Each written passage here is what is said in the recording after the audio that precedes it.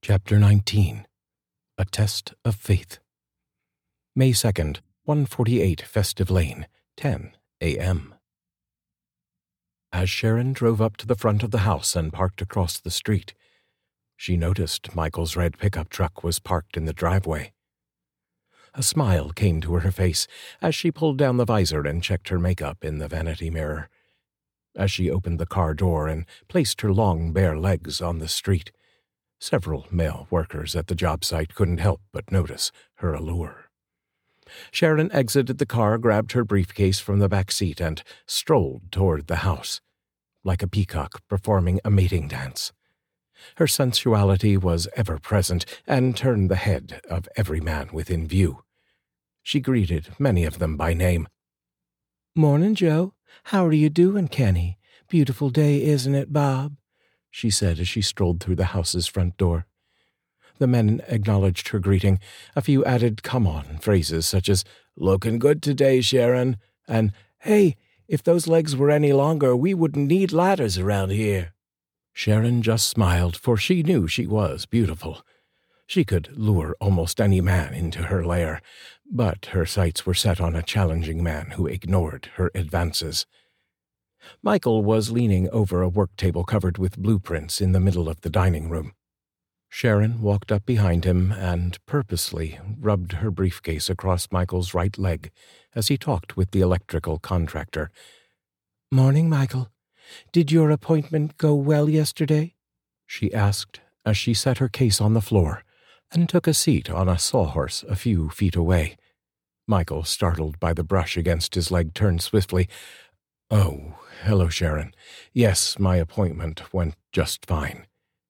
Sharon crossed her bare legs and let her high-heeled shoe dangle off her toes on her right foot. "I have some fantastic ideas for you, Michael," the electrical contractor replied under his breath to Michael. "I'll bet she does." Michael dismissed the man's comment. "That's great. I would like to talk about what you have in mind. Maybe we can sit down in about an hour or so. I have to meet with the HVAC contractor in a few minutes, but I'm all yours after that." "That'll be just fine, Michael. I'll go up to the main bedroom and start laying out my notes and drawings. Come up when you are finished down here," she said. Sharon slid off the sawhorse and picked up her briefcase. She walked out of the dining room, through the foyer, and started up the stairs. Two workers, carrying an interior six-panel door, couldn't help but notice her ascending the staircase. As they walked, they watched Sharon as she slowly climbed the stairs. One man said to the other, "Is she wearing anything under that skirt?" "I don't think so," replied the other man. The two men were not watching where they were walking, and ran the door they were carrying right through one of the front entry sidelight windows. Everyone within the sound of shattering glass stopped to see what had happened. Sharon nonchalantly continued up the stairs and giggled to herself, knowing all too well that her presence was the cause of the mishap. "What are you guys doing?" Michael yelled. "Look what you did. That sidelight is part of the entire entryway, connecting the door and the other window. The whole thing has to be replaced now." "Sorry, Mr. Carter. The door we were carrying got away from us. We'll pay for the replacement," answered one of the men, who was too embarrassed to say why they ran into the sidelight. Michael calmed himself and exhaled. "It's okay. Just be careful and watch where you are going next time." Michael turned back to the work table and continued his conversation with the electrical contractor. As Michael and the contractor discussed additional outlets and ceiling fans for the bedrooms upstairs, another man entered the room and asked, "Is Michael Carter here?" Michael turned and answered, "I'm Michael Carter. Can I help you?" "Hi, Mr. Carter. I'm Steve, the HVAC contractor. I'm here to install the furnace," replied the man. Michael just stared at the man for a moment and then replied, "The furnace?" The man looked back at Michael. "Yeah, the big thing that sits in the basement and heats the house is the furnace." "Yes, I know what it is. I just didn't think that you would install it today. Don't you have to finish running the basement ductwork first?" "Yeah, but that will only take a few hours. I should have the whole system installed and operational by about 4 this afternoon. You want to show me where you want it?" Steve asked. Still uncomfortable with anything to do with a furnace, Michael reluctantly led the man to the basement area. "The stairs aren't in yet, so you will have to slide the unit down a couple of ladders. Is that okay?" "Yeah, sure, no problem, Mr. Carter," he replied as he looked around. "Hey, this is going to be a gorgeous place. I heard that the family that once lived on this site was killed in a fire. That's a shame. I have 25 years of experience installing furnaces and air units. You don't have to worry about anything going wrong with the work I provide, Mr. Carter." "I'm glad to hear that, Steve. Do you need me for anything else?" Michael asked. "Just need to look at the prints to verify the positioning," he replied. Michael walked the man back over to the work table in the dining room and gave him a set of prints for the heating and venting system as designed by the architect. Michael stood silently as he recalled the day the old furnace exploded and killed everyone in the home. He tried to shake off the feeling and redirect his attention elsewhere. At that moment, a workman walked by. "Hey, Michael, some lady is waiting for you upstairs." "Sharon, I forgot all about her. Thanks, Rudy," Michael replied. Michael walked through the foyer and ran up the stairs. As he reached the top of the stairs, he started to call out Sharon's name. "Sharon, where are you?" "I'm in the main bedroom, Michael," she replied. Michael walked down the hall to the last room. He reached the main bedroom and pulled back the white sheet tacked to the exterior molding to keep out plaster dust. Sharon was lying on the floor looking at some sketches laid out in front of her. Lying on her stomach, she had removed her shoes and her legs were lifted behind her with her toes pointing toward the ceiling. Michael was in awe of her beautiful physique as he walked into the room and addressed her. "Sorry about the delay. I had to take care of a few things downstairs," he said. "Don't be silly, Michael. I know you are busy. Come here and sit beside me. I'll show you what I have in mind for this room," she replied. Michael took a seat on the floor alongside Sharon and listened as she made her decorating suggestions. As she talked, she kept tangling her legs within Michael's view. He was finding it difficult to concentrate on her recommendations. She went on and on about window treatments with matching bedspreads and pillow shams and how the wallpaper's colors would accent the treatments. Michael nodded his head and tried to listen intently. "Now that you agree with the color scheme and treatments I've selected, what about the furnishings for this room? I was thinking of a large king-size 4-poster bed made of solid mahogany or cherry wood, matching dressers, and a tall boy.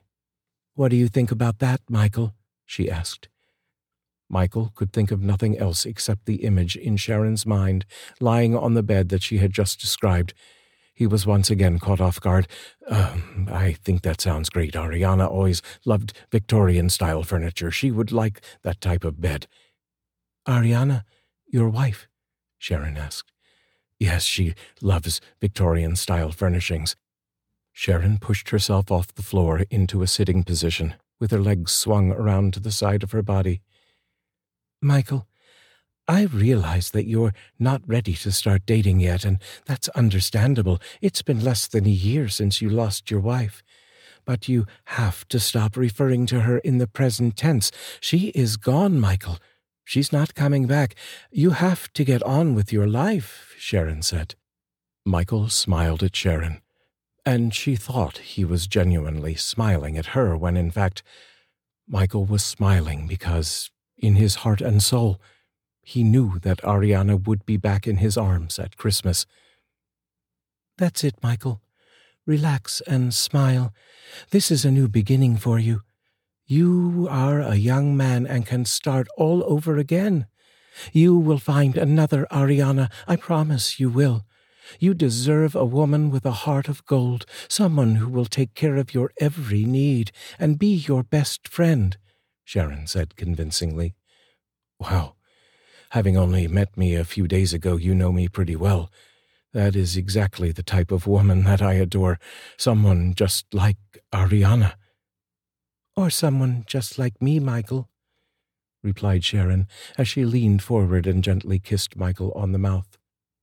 Michael was surprised by her gesture and found himself kissing her back. It had been a long time since he felt the tenderness of a woman's touch. He realized he was aroused by the contact and broke off the kiss. He stood up quickly. "I'm sorry, I shouldn't have done that. I am still very much in love with my wife, and I can't do this. I have to go. Great ideas. Buy whatever you need and give me the bill. I need to get out of here." "Michael, wait. Why are you so scared of feeling good? Don't you like me? Don't you find me attractive?" "Oh, yes. I think you are very attractive. Too attractive, that's the problem," replied Michael. "The problem? Being attracted to someone is a problem? I'm confused," said Sharon. "It's a problem when you are in love with someone else. I'm sorry, Sharon." "Michael, life is for the living. You will be reunited with Ariana years from now when you die at a ripe old age, if you believe in that kind of stuff. You can be faithful to her for the rest of eternity, but don't waste the rest of your life being true to a soul that has passed. She is no longer a part of your physical life," Sharon said. "You know who you would have been perfect for? My Uncle Wally. He had the same philosophy. He should be visiting me this Christmas, I hope," Michael said. "Well, I would love to meet him and exchange our ideas on sex and friendship," she replied facetiously. "Oh, no, you can't meet him. He's been dead for 20 years. You're not allowed to see him," replied Michael. "I thought you said he was coming to visit you at Christmas.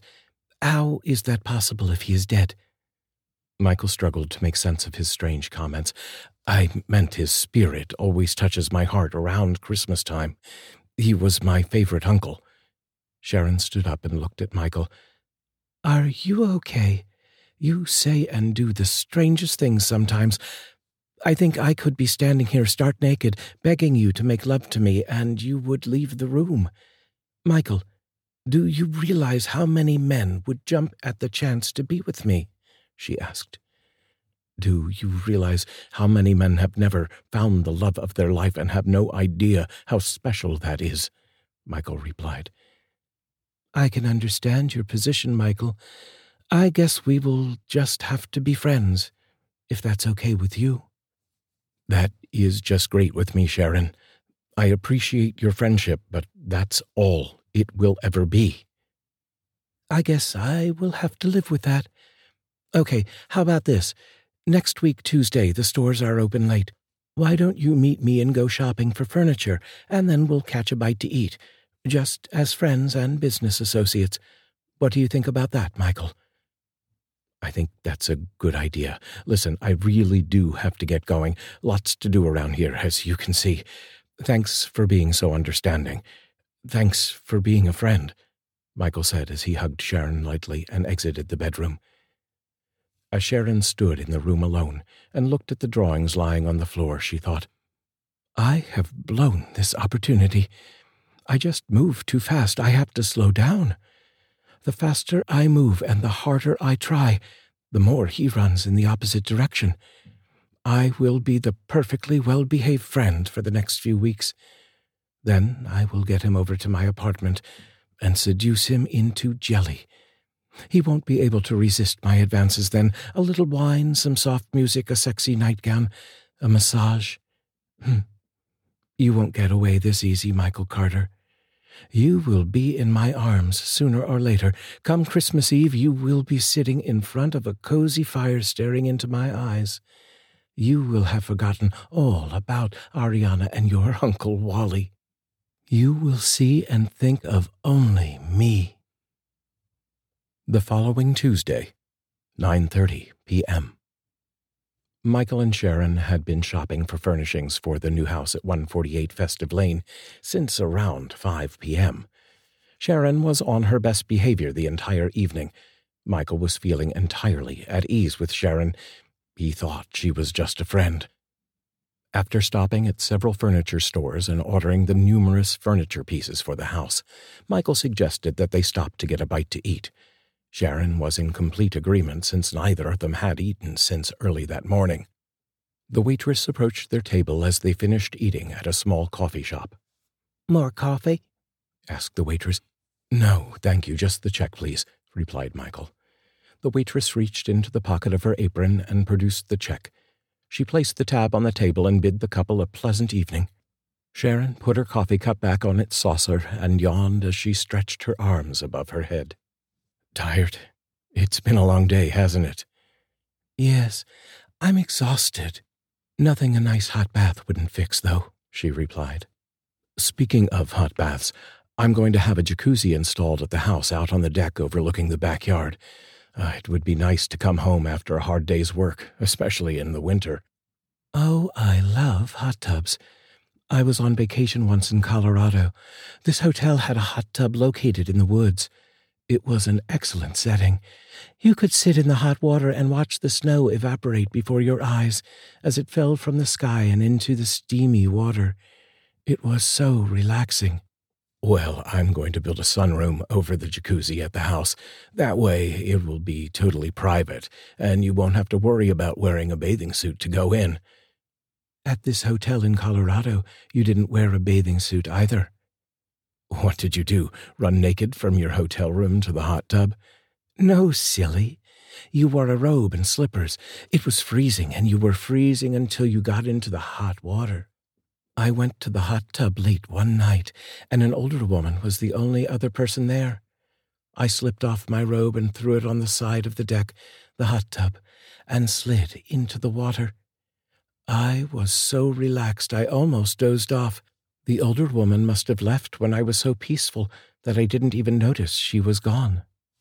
My skin was starting to get wrinkled, so I decided I better get out of the tub, when I realized my robe was gone. The old woman must have picked it up by mistake, thinking it was a towel or something." "Oh, no. What did you do?" "Well, I didn't have much choice. Luckily, it was dark outside, so I made a mad dash for the villa I stayed in. I was so embarrassed, yet excited, running naked through the snow right out in the open. Guess I am a bit of an exhibitionist.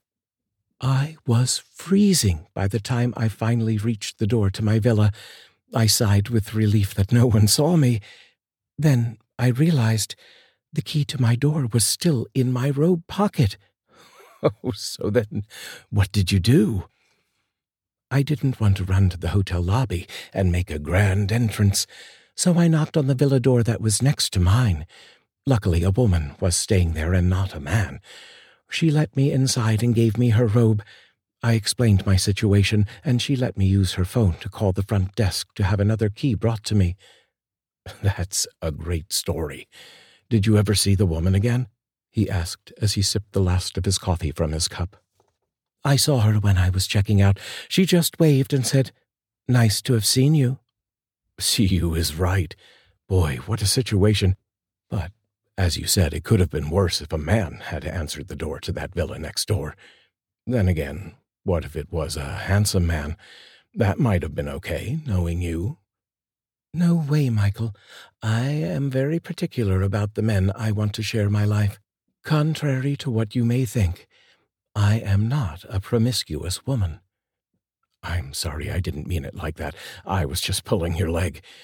It's getting late. We better call it a night. Are you ready to go?" "Yes, I am. Do you want me to leave a tip for the waitress?" "No, I got it covered." They slid out of the booth they were sitting at and walked toward the door. "So, you want to come over to my place and fool around?" Sharon asked. Michael looked dumbfounded. "I was only kidding, Michael." Michael started to laugh and realized she was just getting back at him for the promiscuous remark. "You scared me there for a second, Sharon." "Michael, we agreed that we would just be friends. I respect that decision. Now, drive me back to the house so I can get my car and we'll call it a night." Sharon had been dressing down since she decided to back off from her direct approach with Michael. This evening she wore jeans, a turtleneck sweater, a pair of flats, and her winter coat, nothing flashy or sexy. Michael was dressed in his usual attire of a lumberjack shirt, jeans, and work boots. Michael was never much of a snazzy dresser, but an attractive man nonetheless. As Michael pulled out of the restaurant parking lot, he talked with Sharon. You know, I am delighted I've spent some time with you, Sharon. I know we are just friends, and that's all we will ever be, but it's nice to talk to a female once in a while. Guys don't talk. I can spend an entire evening with a couple of guys and not say a word. We just grunt and swear a lot. At the end of the night, we say goodnight, and that's it. Guys are strange. That's the understatement of the year. I have observed my brother and his friends when they're shooting pool or bowling or other stupid male bonding rituals. They say maybe 10 words all night to each other, and those words include, "Nice shot," "Want another beer," and "Look at the butt on that one," she replied. That's actually 12 words. Your brother must have a pretty extensive vocabulary. Seriously, Michael, I am always available to talk with if you ever feel the need. Sometimes it is easier to talk to a woman. Guess that's because we are so much more intelligent than men. Okay, let's not get into which gender is more intelligent, or we will be here all night, he said as he pulled in front of the house on Festive Lane, next to Sharon's car. That is a discussion for another time. Thanks for dinner, Michael. I had a really nice time. And thank you for helping me select the furniture for the house. I like what we decided on. You have a great eye for style. Sharon leaned over and kissed Michael on the cheek very innocently. Good night, Michael. I'll be around later this week. Can you wait until I get into my car? I am always a gentleman. I would have waited even if you hadn't asked me to. Michael put the truck into park and waited to hear Sharon's car start up. Sharon turned the key in the ignition and heard nothing but a click.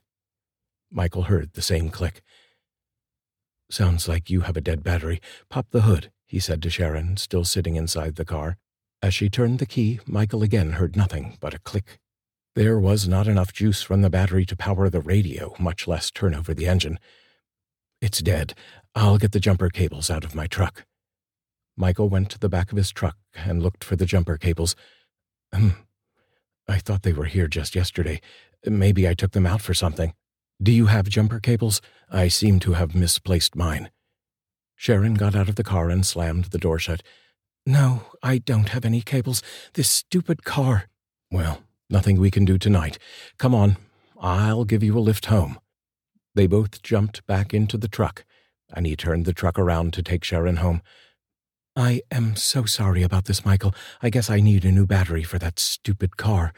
Don't worry about it, Sharon. I'll pick up a new battery tomorrow and install it for you. It's no big deal. Where do you live? I live on the north side of Evanston.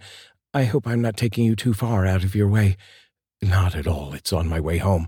I have an apartment on the east side of Evanston. As Michael drove Sharon home, they talked about cars and batteries, just basic small talk to discuss during the short drive to Evanston.